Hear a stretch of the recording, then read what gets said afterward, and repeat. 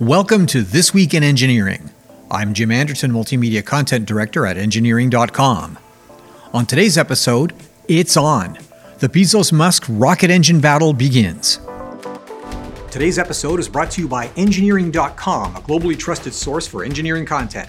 Check out this and many other exclusive videos for the engineering professional found only on Engineering.com TV today. Elon Musk and Jeff Bezos are famous for building titanic corporations like Amazon and Tesla, but they have interesting hobbies. We all know that they build and launch rockets, but the critical aspect of both private space programs are the real goal of their projects. That's to commoditize spaceflight. In a sense, spaceflight has already been commoditized, as several private and quasi-private programs will launch almost any payload at competitive prices, and frequently on customer-specified timelines. That created the private communications and Earth resources satellite industry, but tens of millions of dollars per launch meant that the business case for private spaceflight was restricted to companies with big dollar business models like the major telecoms. Today, that's changing with the reusability of SpaceX rockets and a new generation of small-sat launchers that use advanced fabrication technologies like additive manufacturing. But it takes a lot of power to launch something into Earth orbit, the power that can accelerate a mass to over 17,000 miles an hour, and that means powerful engines. SpaceX uses reusability to recover the first stage and its associated engines, reducing costs. But Blue Origin has developed a high-tech engine which the company has now sold to an outside space launch operator, United Launch Alliance. The first pair of BE-4 engines has been delivered to ULA's Decatur, Alabama factory for integration into the company's Vulcan rocket. While Vulcan uses a pair of BE-4s, Blue Origin's own New Glenn reusable booster will use a cluster of 7 of the engines. The Vulcan was originally designed to use Russian-supplied RD-180 staged combustion engines, which have also been used with Lockheed Martin Atlas boosters beginning in 2000. Political considerations in the use of Russian engines in American spacecraft have been an issue since Russia's 2014 annexation of Crimea, and the development of US-derived technology removes the difficulties in licensing production of the RD-180 domestically. The BE-4 is a large engine producing 550,000 pounds of thrust and is designed to be highly throttleable, necessary for soft landing of recoverable boosters.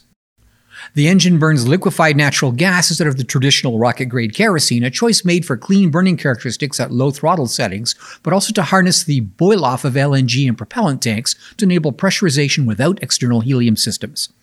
Like the RD-180 and the SpaceX Raptor, the BE-4 is a staged combustion design, meaning a small portion of fuel and oxidizer are diverted to a preburner, where combustion gases are used to power the engine turbopumps. Preburner fuel ratios are typically oxygen or fuel-rich, and the combustion gases are ported to the main engine combustion chamber, creating a closed cycle.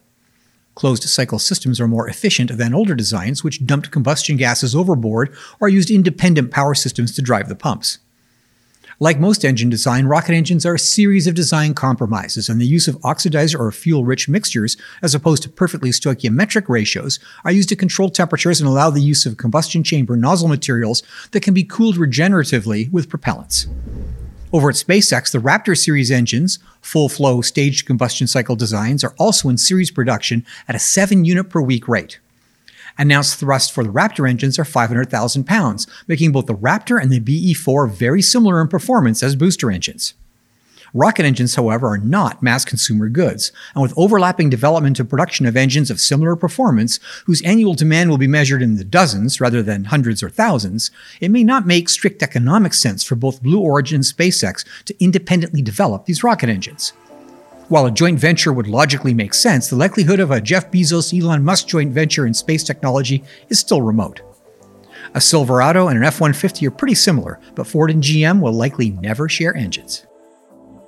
Well, that's it for this week's episode of This Week in Engineering. To check out these podcasts as videos, visit Engineering.com TV. If you like this show, consider joining Engineering.com to get personalized story recommendations, follow the topics you care about, and participate with the global engineering community. Thanks for tuning in.